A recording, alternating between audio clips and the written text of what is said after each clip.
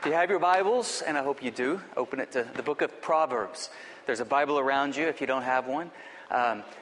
It's easy to find Proverbs. Go to the very middle of the book, and you'll probably land at Psalms, and then go one book to the right, and you are at Proverbs.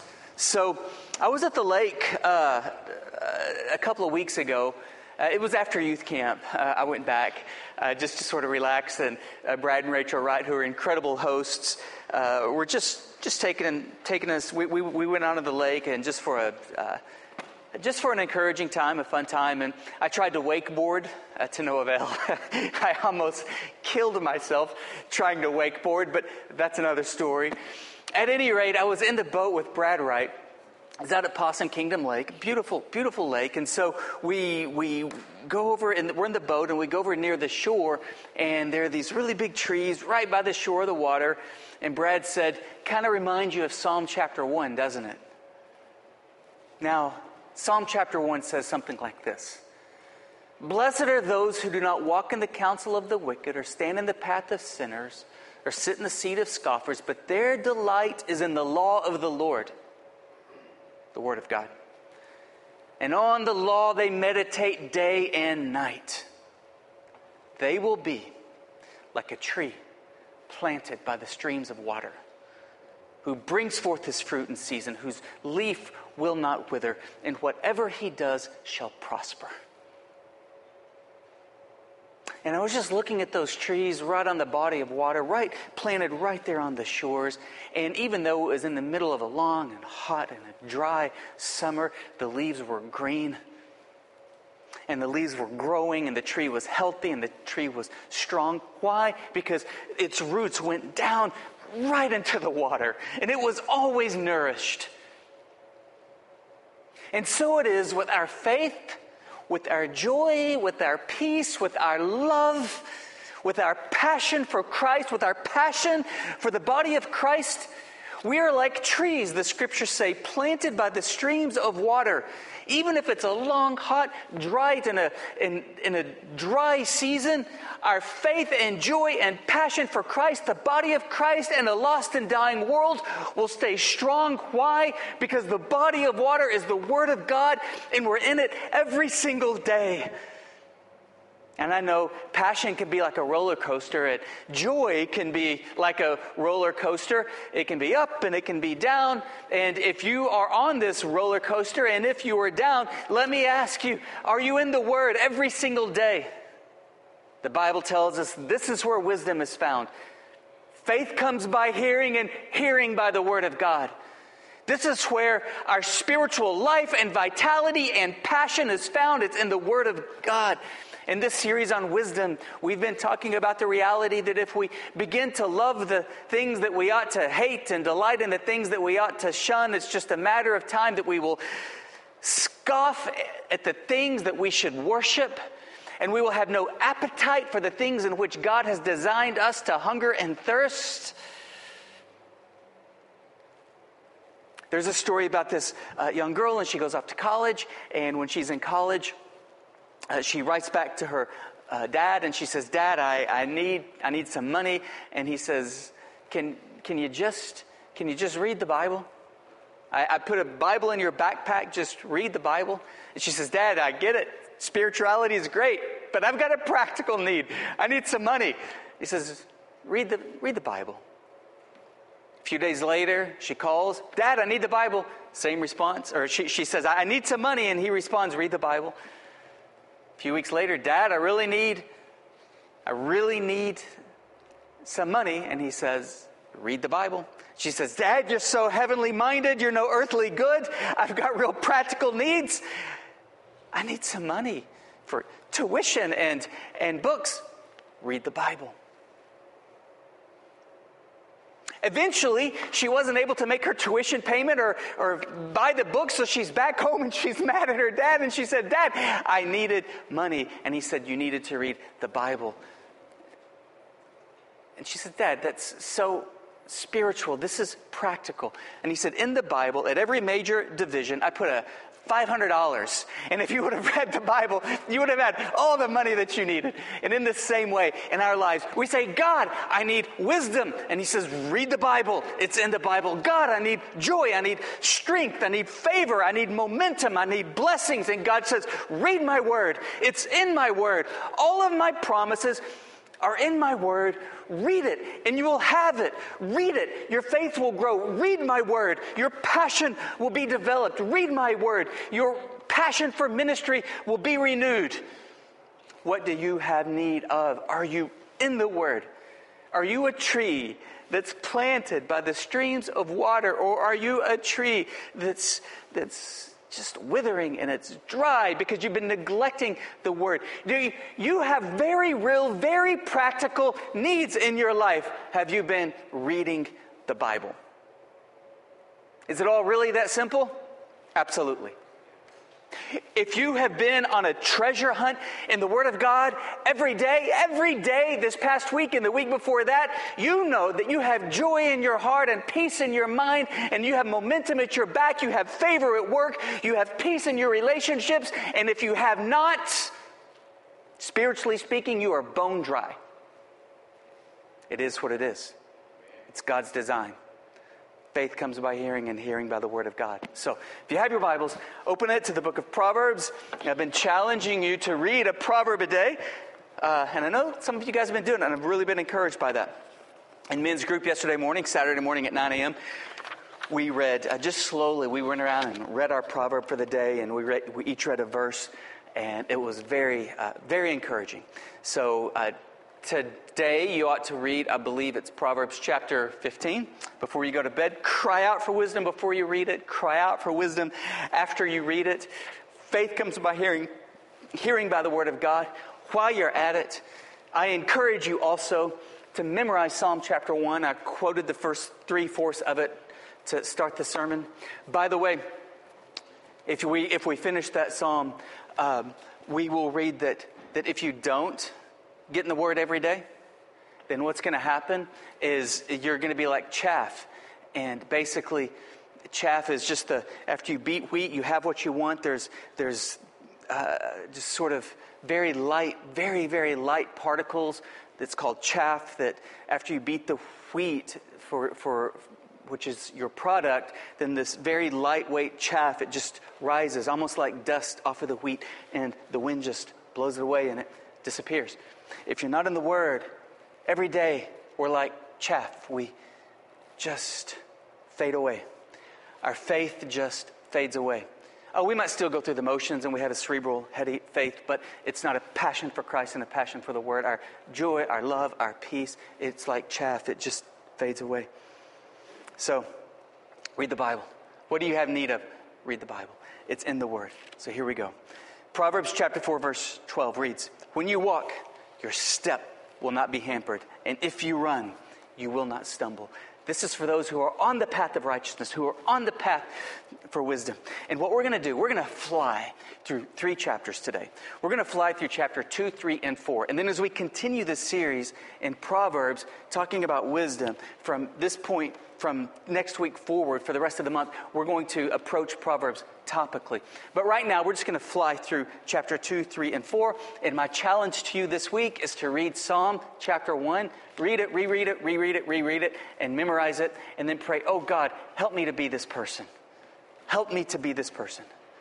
Because what's going to happen is if you're not a tree that's planted by the streams of water because you're in the Word of God every single day, and then if you're not in the body of Christ every single week, and if you're not utilizing your gifts of serving in ministry, like Mason just gave a testimony. He and his wife Erica are up in the nursery. They're serving, and they've been serving there a while. It's been keeping them connected to the body of Christ.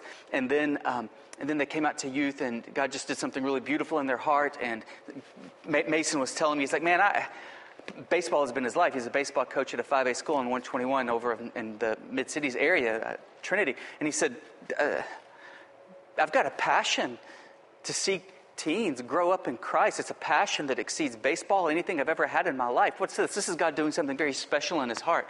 And when we are close in the body of Christ, and when we are committed and when we are consistent, then the Holy Spirit does something special and it does something supernatural in your heart. But what happens if we stay away from not only the Word of God, but if we stay away from the body of Christ week after week after week, we are a tree that's like it's not planted by streams of water, it's planted in the desert. And our faith and our joy and our passion for Christ, the body of Christ, and the lost and dying world evaporates. And then you begin delighting in the things that you should shun. And you begin to scoff at the things that you should worship. And when I see somebody neglecting the Word of God every day, I'm like, man, they're a casualty. They are a spiritual casualty waiting to happen. When I see somebody or a family neglecting the body of Christ week after week after week, I'm thinking, man, the enemy is about to pick them off. They are a spiritual casualty waiting to happen. But then when you roll up your sleeves and you begin serving in the body of Christ, then there's a rush of spiritual momentum in your heart. And week after week as you serve, it keeps you dependent on the Holy Spirit. It keeps you accountable. It keeps you close to that river that makes your spiritual life vital and flourishing. So stay close to the Word of God. Stay close to the people of God so that you don't get picked off like a casualty and begin delighting in the things that you should shun and scoffing the things that you were designed to worship and seek after with all of your heart. So in Proverbs chapter 2, chapter 3, and chapter 4, we are going to break it down into these truths, these facts, these realities. 1, wisdom, guard your path. Proverbs chapter 2. Do you have wisdom? Not just the acquisition of wisdom, but the pursuit of wisdom. Guard your path. Even if you don't have the wisdom that you are desperate for yet, if you are at least pursuing wisdom, that is the path of wisdom, and that's the path of righteousness. And if you have wisdom, or you are in God's way, passionately pursuing wisdom, or the path of wisdom, guards your path. Secondly, wisdom guides your path. Proverbs chapter 3, or the passionate pursuit of wisdom guides your path. And even if you don't have the wisdom you need, you're passionately pursuing the wisdom. It will guard your path. It will guide your path. And thirdly, wisdom will grow your path. It will. It's a fact. Wisdom will. It will expand your path. It will expand your spiritual momentum. It will expand your favor, God's favor upon you in every area of your life. Not just having wisdom, but passionately pursuing wisdom God's way will guard your path, guide your path, and it will grow your path.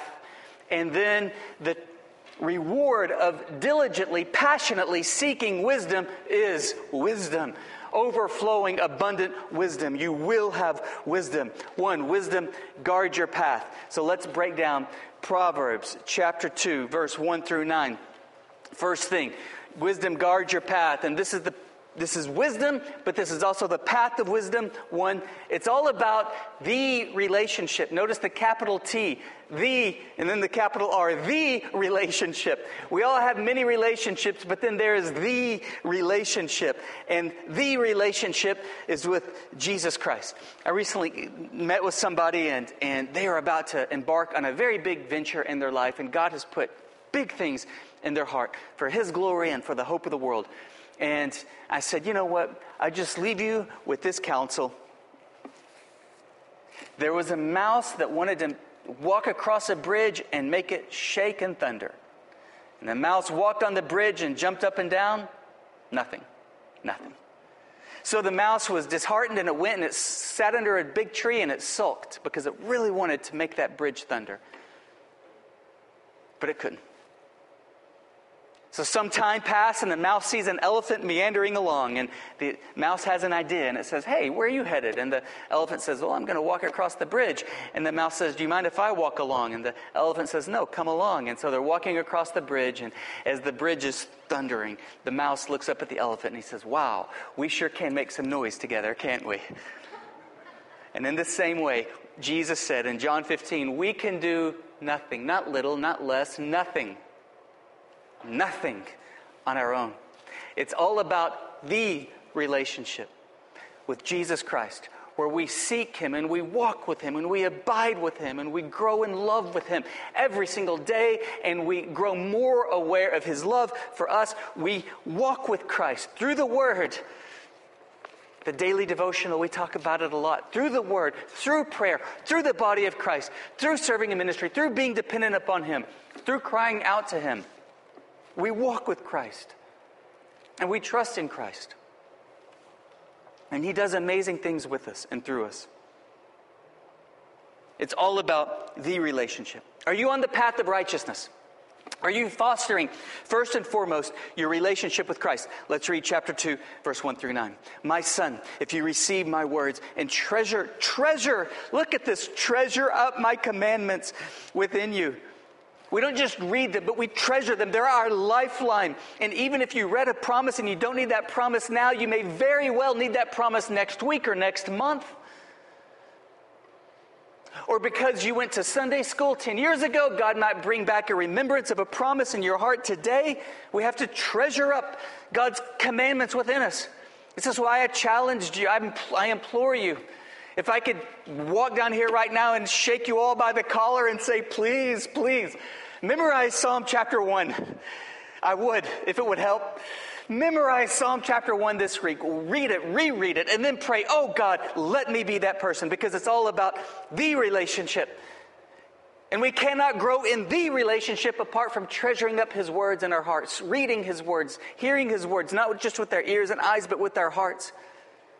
If you make your ear attentive to wisdom and incline your heart to understanding, yes, if, look at these conditions, if, chapter 2, verse 1, if you receive my words.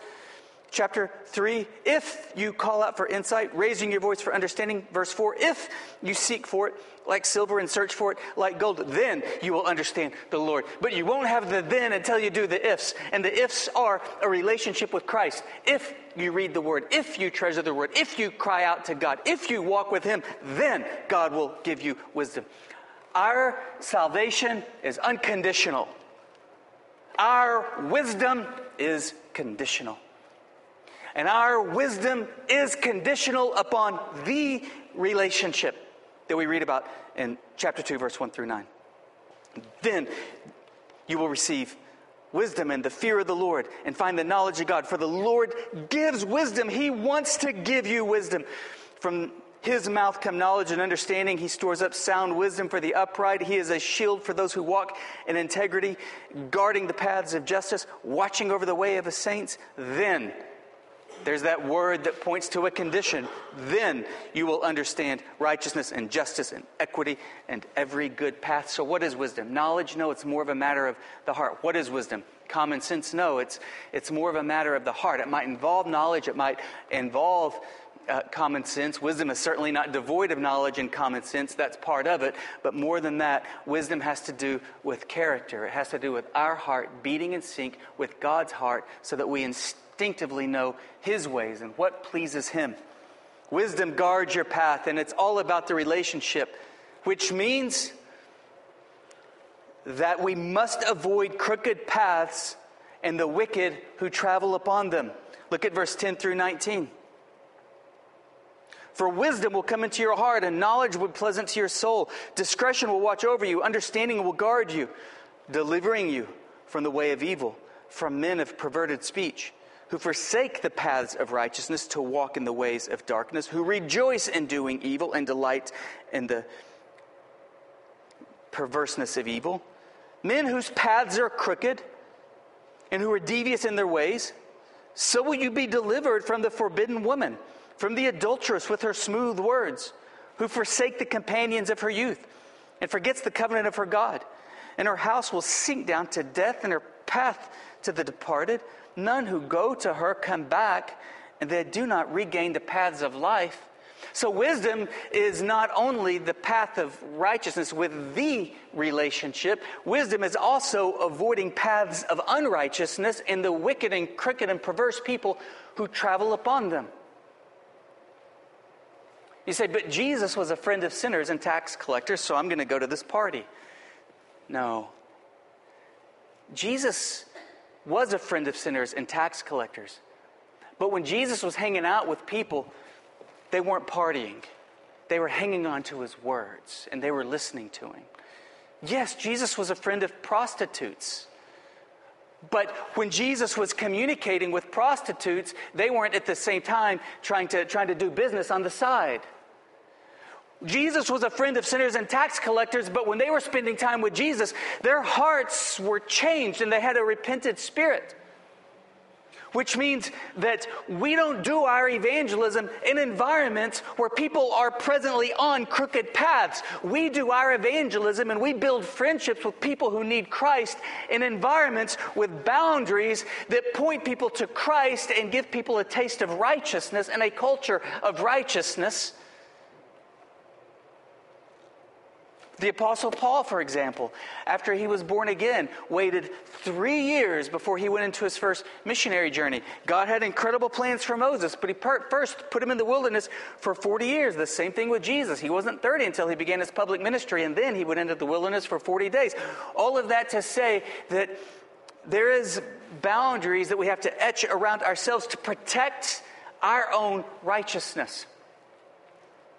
And our path of righteousness can never derail onto a path of unrighteousness in the name of evangelism. I believe that that's very foolish, and it's just a matter of time before we will then become a casualty of the enemy. It's all about the relationship. Also, we must avoid crooked paths and the wicked who travel upon them.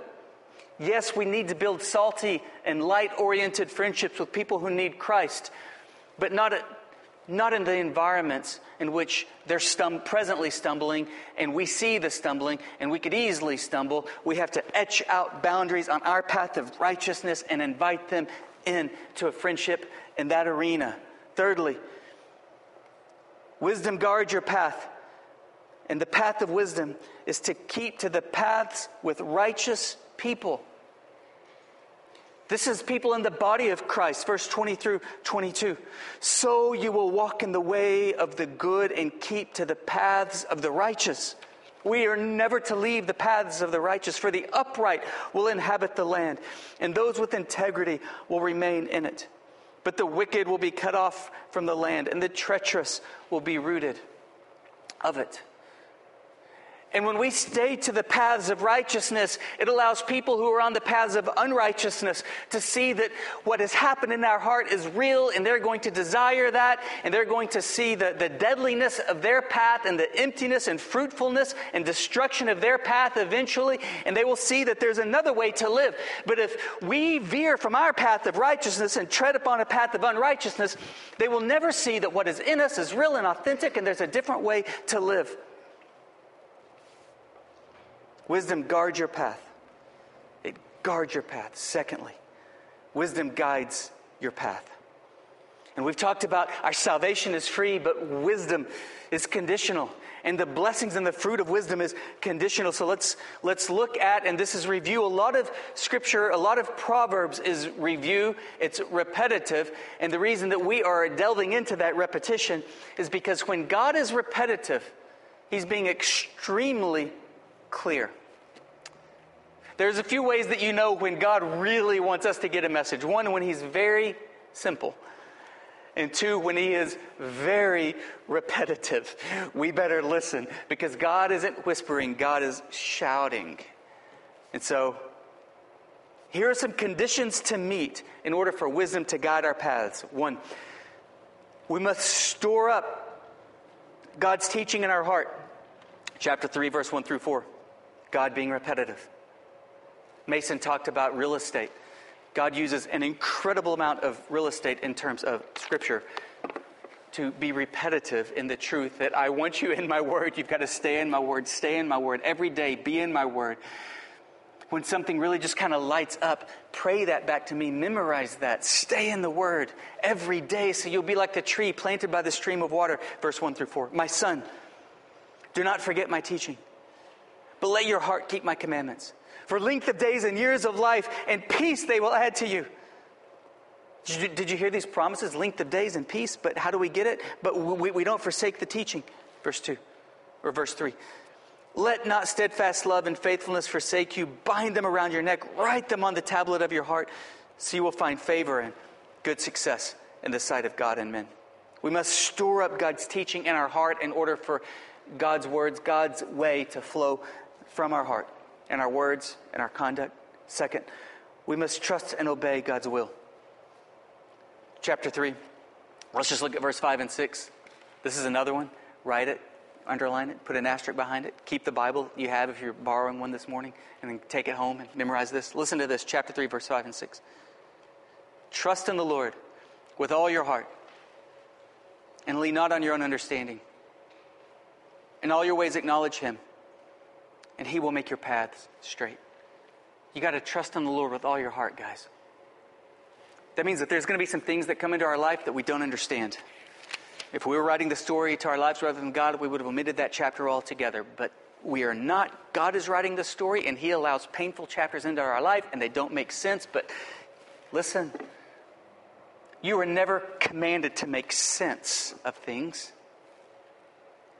You're commanded to trust Him. Trust in the Lord with all your heart. Lean not on your own understanding. You're not commanded to get it.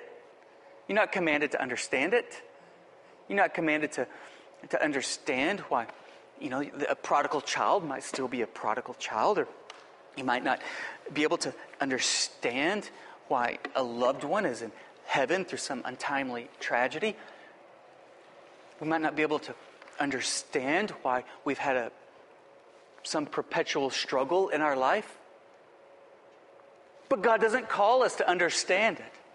We might not understand why somebody close to us chose to act or behave in a certain way that affected our life, what seems to be negatively.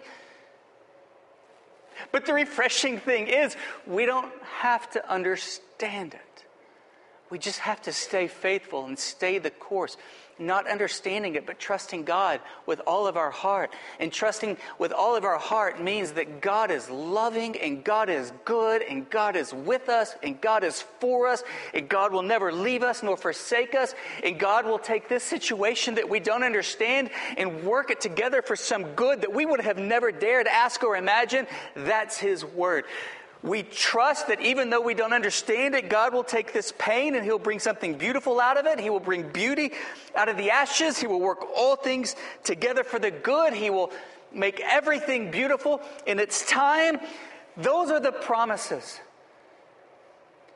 And one day we will look back on that sorrow and we will shudder, but we won't shudder at the thought of having endured it. We will shudder at the thought of our lives without it, because it was through that necessity of trusting God that God did something so unspeakably beautiful and powerful in our lives. You can't trust God like that, by the way, if you're on an island from the body of Christ. You can't trust God like that if you're neglecting the Word time and time again.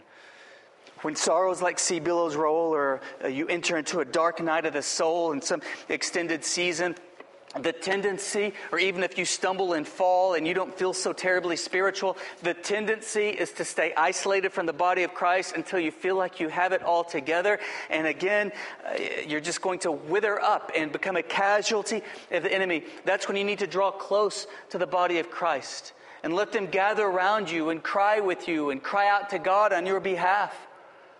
There have been seasons in my life that I didn't understand that were larger than myself, and I promise you, I would not be here today if I didn't have close friends in the body of Christ, this church family, who loved me, who knew me, who I was vulnerable with, and they came around and they prayed for me. I had no prayer, I had no voice. They were my prayers, they were my voice, who loved on me, who nurtured me. And so it is for you. Get closer. When we go through dark seasons, get closer to your church family, to the body of Christ. The dark season will come and go, and you will be stronger, and actually thank God. We must trust and obey God's will. And we must honor the Lord with our wealth. Verse 9 and 10. Honor the Lord with your wealth and with the first fruits of all your produce. Then, look at that word, that conditional word again. Then your barns will be filled with plenty, and your vats will be bursting with wine. And many of you are so faithful in this regard. Many of you probably have never thought about being a blessing to your church family in this regard. Your thought has primarily been, gosh, benevolence. I hate to ask, but I need. And, that's what the church is here. It's one of the things that the church is here for. We try to bless and be blessed. And so that's fine.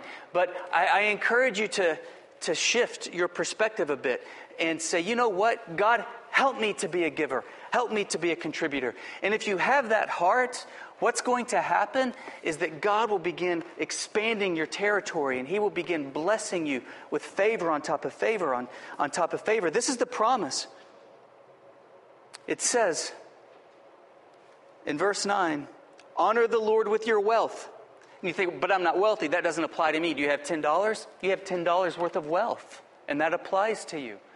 And if we are called to at least tithe, and when you tithe $1 out of the 10, then God will bless the 9. God can do more through $9 than you can do with 10. I promise you. If you're not obedient and you hang on to your $10, I promise. If you're a Christian, non-believers don't have to live like this. Non-believers can live however they want, and the prince of this air will seemingly bless them, and all of their blessing will end in destruction. But God will discipline His children, and God will not let you be disobedient.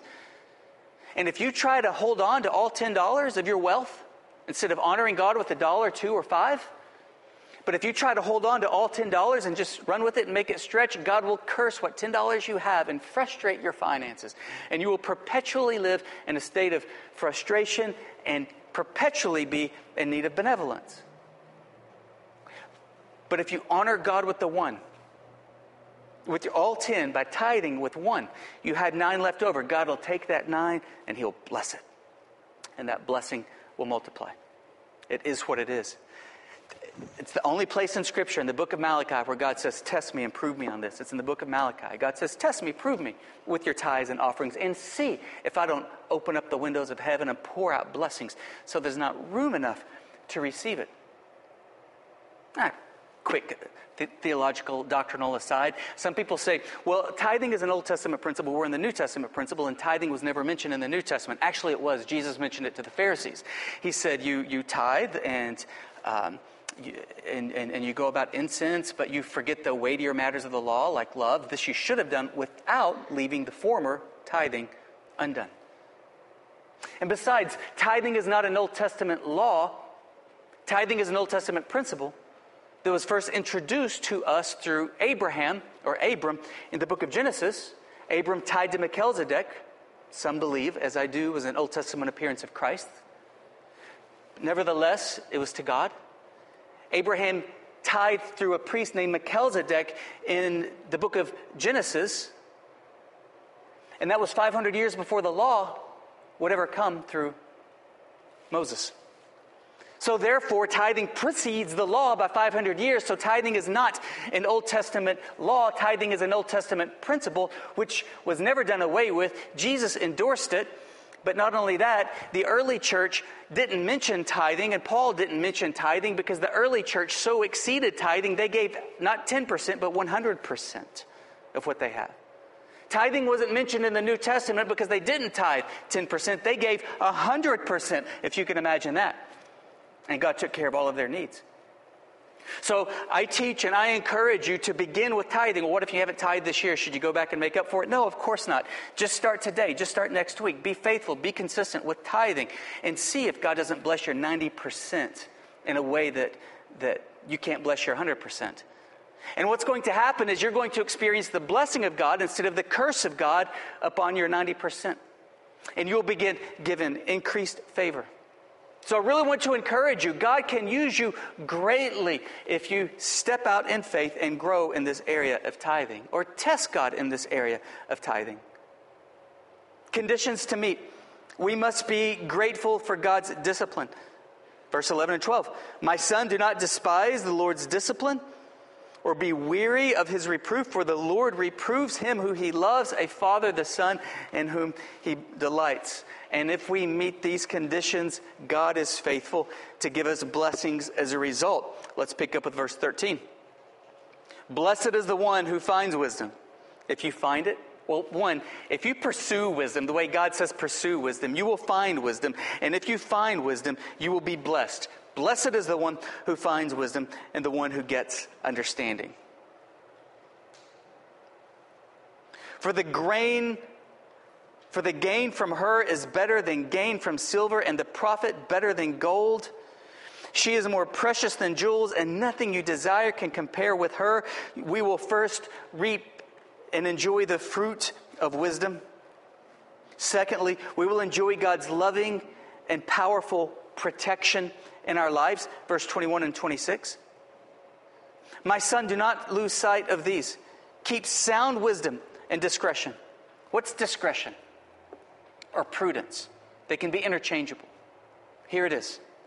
Sound wisdom and prudence is saying, I can make this decision. And you understand what will happen immediately when you make this decision. But not only that, it's having equally clear an understanding of what will happen tomorrow if you make this decision. Discretion and prudence is understanding equally what will happen a year from now and 5 years from now if I make this decision now. And how this will affect my family. And you not only understand it with your mind, but you feel it with your heart in a manner that causes you potentially fear or passion, if it's a good thing. But prudence and wisdom and discretion, it's an understanding. If I do this now, I have a very clear understanding that it will create this effect then, or at least it potentially could. Or we understand that if this decision we're in the light, and every decision should be in the light, and if a decision cannot be in the light, then that decision is not wisdom. It is not God's will. That wisdom will ultimately destroy our lives and threaten every blessing that God has given to us. If any decision we make cannot be in the absolute light, we should be terrified of that decision, because that decision can very well ruin every blessing that God has given to us. From family to health to wealth to favor to blessing to ministry. And wisdom and prudence is having an understanding of that. And all of the realities that could surround that decision. And we care more about those potential realities than we do that decision. So we will enjoy God's loving and faithful protection, blessings to enjoy. We will enjoy healthy relationships, verses 27 through 35. Sometimes you meet people and it's like there's a wake behind them. Like if you've ever been in a boat, you see that behind the boat there's a wake. It's because anytime somebody has maybe their paths cross with other people's paths, they have a consistent history of creating a wake of damage behind them. But when we walk in wisdom, we will leave a wake, but it won't be a wake of damage. It'll be a wake of blessing. I'm so grateful for the people that God allows to come into my path, and my life is just blessed and better because of it, and they're heroes in my heart, and I look at the wake behind them, and anybody they've ever crossed paths with end up being more blessed and more joyful and more peaceful and more loved and more nurtured and more like Jesus. What kind of wake do you leave? This is a very good telltale sign to indicate whether we're walking in wisdom or foolishness. There's no kind of wisdom and kind of foolishness. A little wise, I'm a little foolish. We are walking in wisdom or we are walking in foolishness. And a telltale sign to indicate whether we are walking in wisdom or foolishness. God loves the wise. He loves the foolish. He loves us when our lives are being blessed. He loves us when we're making a mess of things. But a telltale sign to indicate whether we're walking in wisdom or foolishness is, what is your wake like? Are people blessed and better and more like Jesus and more for Jesus and more at peace because of knowing you? We will enjoy healthy relationships. Verses 27 through 35. Do not withhold good from those to whom it is due, when it is in your power to do it. Do not say to your neighbor, go and come again, and tomorrow I'll give it, when you have it with you to give today. Don't plan evil against your neighbor who dwells trustingly beside you. Do not contend with a man for no reason, when he has done you no harm. Do not envy a man of violence, and do not choose any of his ways. For the devious person is an abomination to the Lord, but the upright are his confidence. The Lord's curse is on the house of the wicked, but he blesses the dwelling of the righteous. And you say, but I know very unrighteous people who seem to be blessed, and I know very righteous people who are just struggling. Man, every step's a struggle. I think that we could just add the word yet to that. The Lord's curse is on the house of the wicked. You say, but they're blessed. It seems like that way. Just wait. It hasn't happened yet, but it will. But the righteous are struggling. Just wait. God's going to bless them. It's going to happen.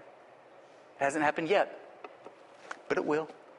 And with His blessings, not blessings that the world esteems and the world goes crazy over and seeks after, God's blessings, what God wants for them, which are the true blessings, the blessings that last forever. Just wait. Just wait. We will enjoy these blessings. We will enjoy the fruit of wisdom, God's protection upon our lives. And we will enjoy healthy relationships and leave a positive wake. And then let's fly through chapter 4. Wisdom will grow your path. Wisdom will expound your borders. Wisdom will expand your territory. Wisdom will expand God's favor upon your life. But this is the path of wisdom. We must passionately pursue Scripture. It's as redundant, isn't it? It's repetitious. It's why? It's because God is being very simple. You say, but God, I have needs. I need this blessing. I need this need to be met. I need this to change. I need this to change. I need direction. I need wisdom. Do you remember the story? Read your Bible. There's $500 between each section of the major divisions in Scripture. Read your Bible. It's there. God, where were you? I told you to read the Bible. It was there. Every single day. But we don't read it just like a discipline. Oh, okay, I did that. But we read it like we're on a treasure hunt. Here's the thing. It's when we read, we look at it with our eyes or listen to it with our ears. And it goes into our minds. And so that's confusing because you think, well, that's enough. That's enough. Here, I read it. I heard it. But we don't read Scripture with our head first. We've got to read Scripture with our heart first. And this is how you read it, like you're on a treasure hunt. Like, God, show me something. God, I need you. I need to hear from you. I need to be encouraged. I need guidance. I need direction. And when we read the word heart first, then God will give us everything that we need. Passionately pursue Scripture. Chapter 4, verse 1 through 9. Hear, O son, a father's instruction, and be attentive that you may gain insight. Hear the Father's instruction. This is God the Father. Be attentive to this insight, for I give you good precepts. This is the word. Do not forsake my teachings. This is the word. When I was a son with my father, tender, the only one in the sight of my mother, he taught me and said to me, let your heart hold fast to my words. You hear this? It's Scripture. Keep my commands and live. Get wisdom, get insight. This is the word. Do not forget. Do not turn away from the words of my mouth. This is Scripture. Do not forsake her. She will keep you. Love her. She will guard you. The beginning of wisdom is this. Get wisdom. In other words, we have to be on a treasure hunt in the Word. And whatever you get insight. This is the will of God, the ways of God. Prize her highly. She will exalt you. She will honor you. If you embrace her, she will place on your head a graceful garland. She will bestow on you a beautiful crown. Are you on this treasure hunt? Passionately pursue Scripture. Secondly, passionately protect your path of wisdom. And again, the Lord is being repetitious.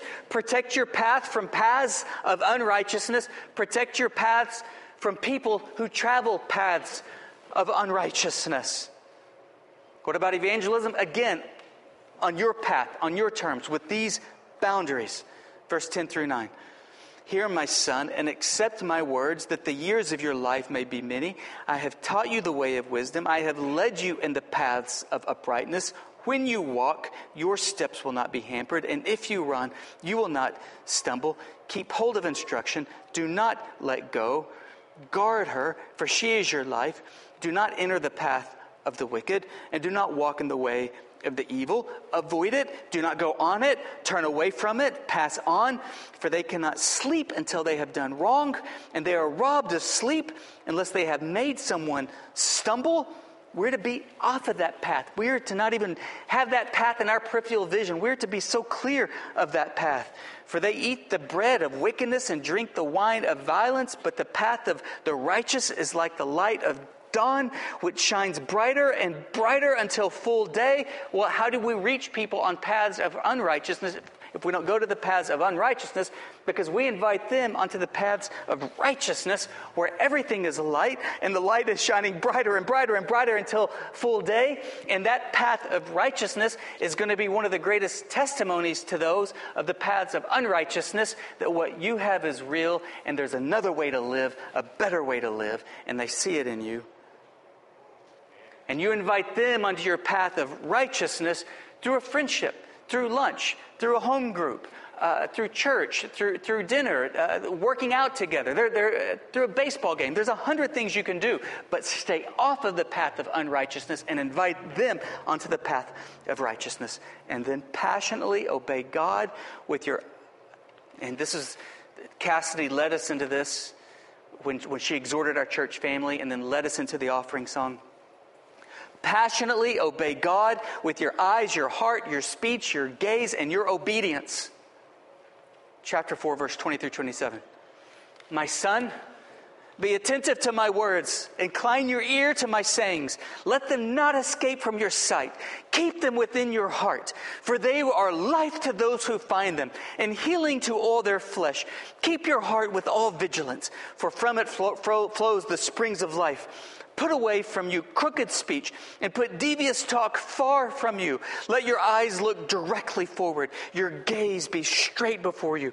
Ponder the path of your feet, then all your ways will be sure. Do not swerve to the right or to the left. Turn your foot away from evil.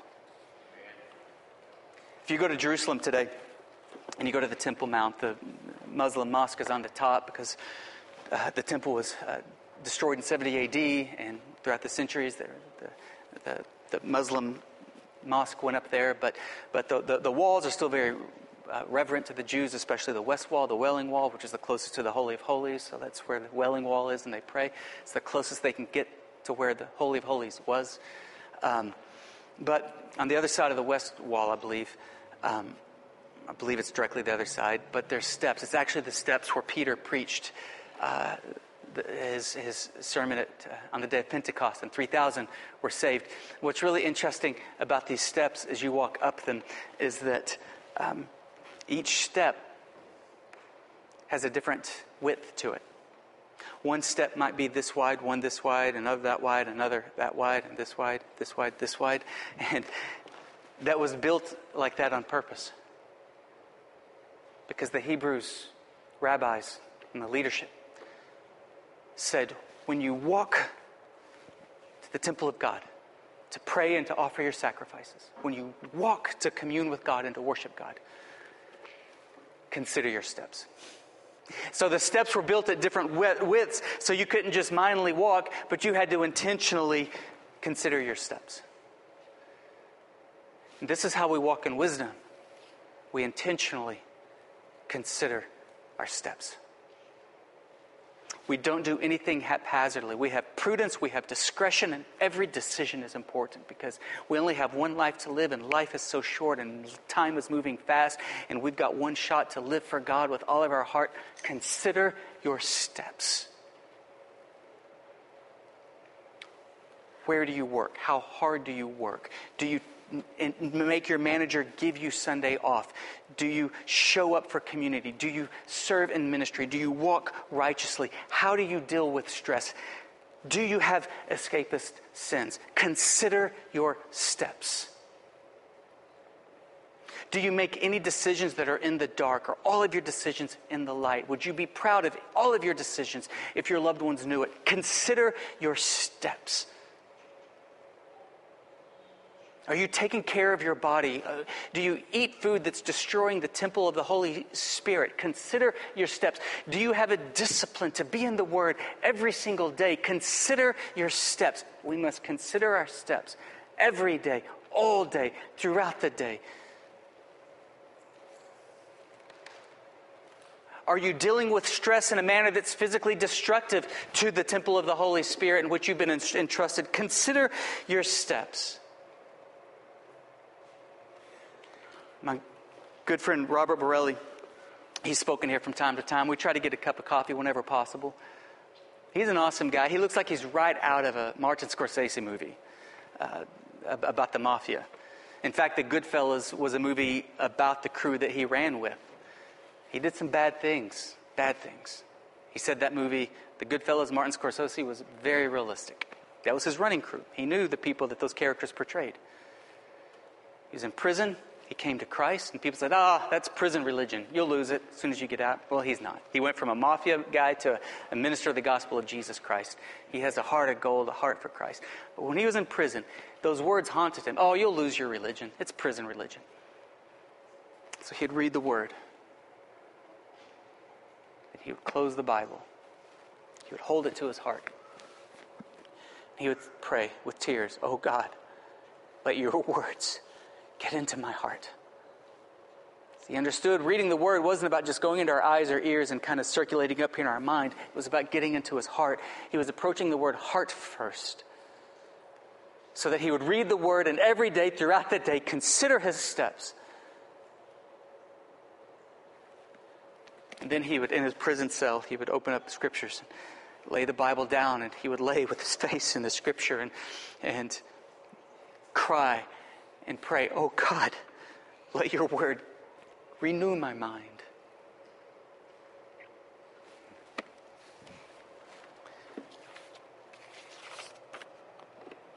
Would you stand with me, please? Your challenge this week is to memorize Psalm chapter 1. Your challenge this week is to continue to be in a proverb a day, every single day. And today is chapter 15. Today is chapter 15. Be in it. Cry out for wisdom before you read. Man, you might even get in your prayer closet and put your face in Scripture and say, oh God, renew my mind. Hold the Bible next to your heart and say, oh God, let your words get into my heart. Renew my heart. We began the series by talking about a guy who was walking through the desert, and he found a rose and he picked it up and he said, a desert rose. And as soon as he picked it up, these mountains illuminated and a big door opened up in a cave, and it revealed a cave. And so this is obviously supernatural, and so it's just a story. But so he walks in and he sees all of these treasures, and he puts gold and silver in his pockets and his shirt, and he's holding them as much as he can. And he's walking back out into the desert, and he hears a voice thunder, remember the rose. And he says, oh yeah, the rose. And he looks at all of the treasures that he has, and he doesn't want to set them down. And he's like, oh, it's just a rose. Look at what I have. And he starts to walk, and he hears the voice again, remember the rose. He says, I've got all I need. So he walks back out the door, and then when he exits and walks back into the desert, he looks behind him, and the door closes over, and the light fades on the mountain, and all of his silver and gold disappears. And he realized that the rose was the key to everything else. Our rose is wisdom. Jesus said in Matthew 6:33, but seek first the kingdom of God and his righteousness, and all these other things will be added to you. What other things? The things that everybody seeks after. Don't worry about that. Remember the rose. Pursue wisdom. Pursue it. Pursue it. God will give wisdom liberally, not just a little bit, liberally to anybody who asks for it, and for anybody who's on the path to obtain it God's way, according to Proverbs. So, with that, let's just spend some time in response. And perhaps this week, your mind has got a little clouded with this world. Perhaps your heart has gotten a little far from God. So let's just take a moment and let's just pray, God, I repent, renew me, I'm back, and fill my heart with a passion to seek your face. Make your words get into my heart and mind so that I leave this place and I consider my steps, so that I walk with discretion and prudence. So if you'd bow your heads, how many of you need to increase wisdom in your life? Raise your hand. Okay. Well, the path is through the Word and through raising your voice and crying out for it. So let's just spend some time asking God to renew our path and our hearts.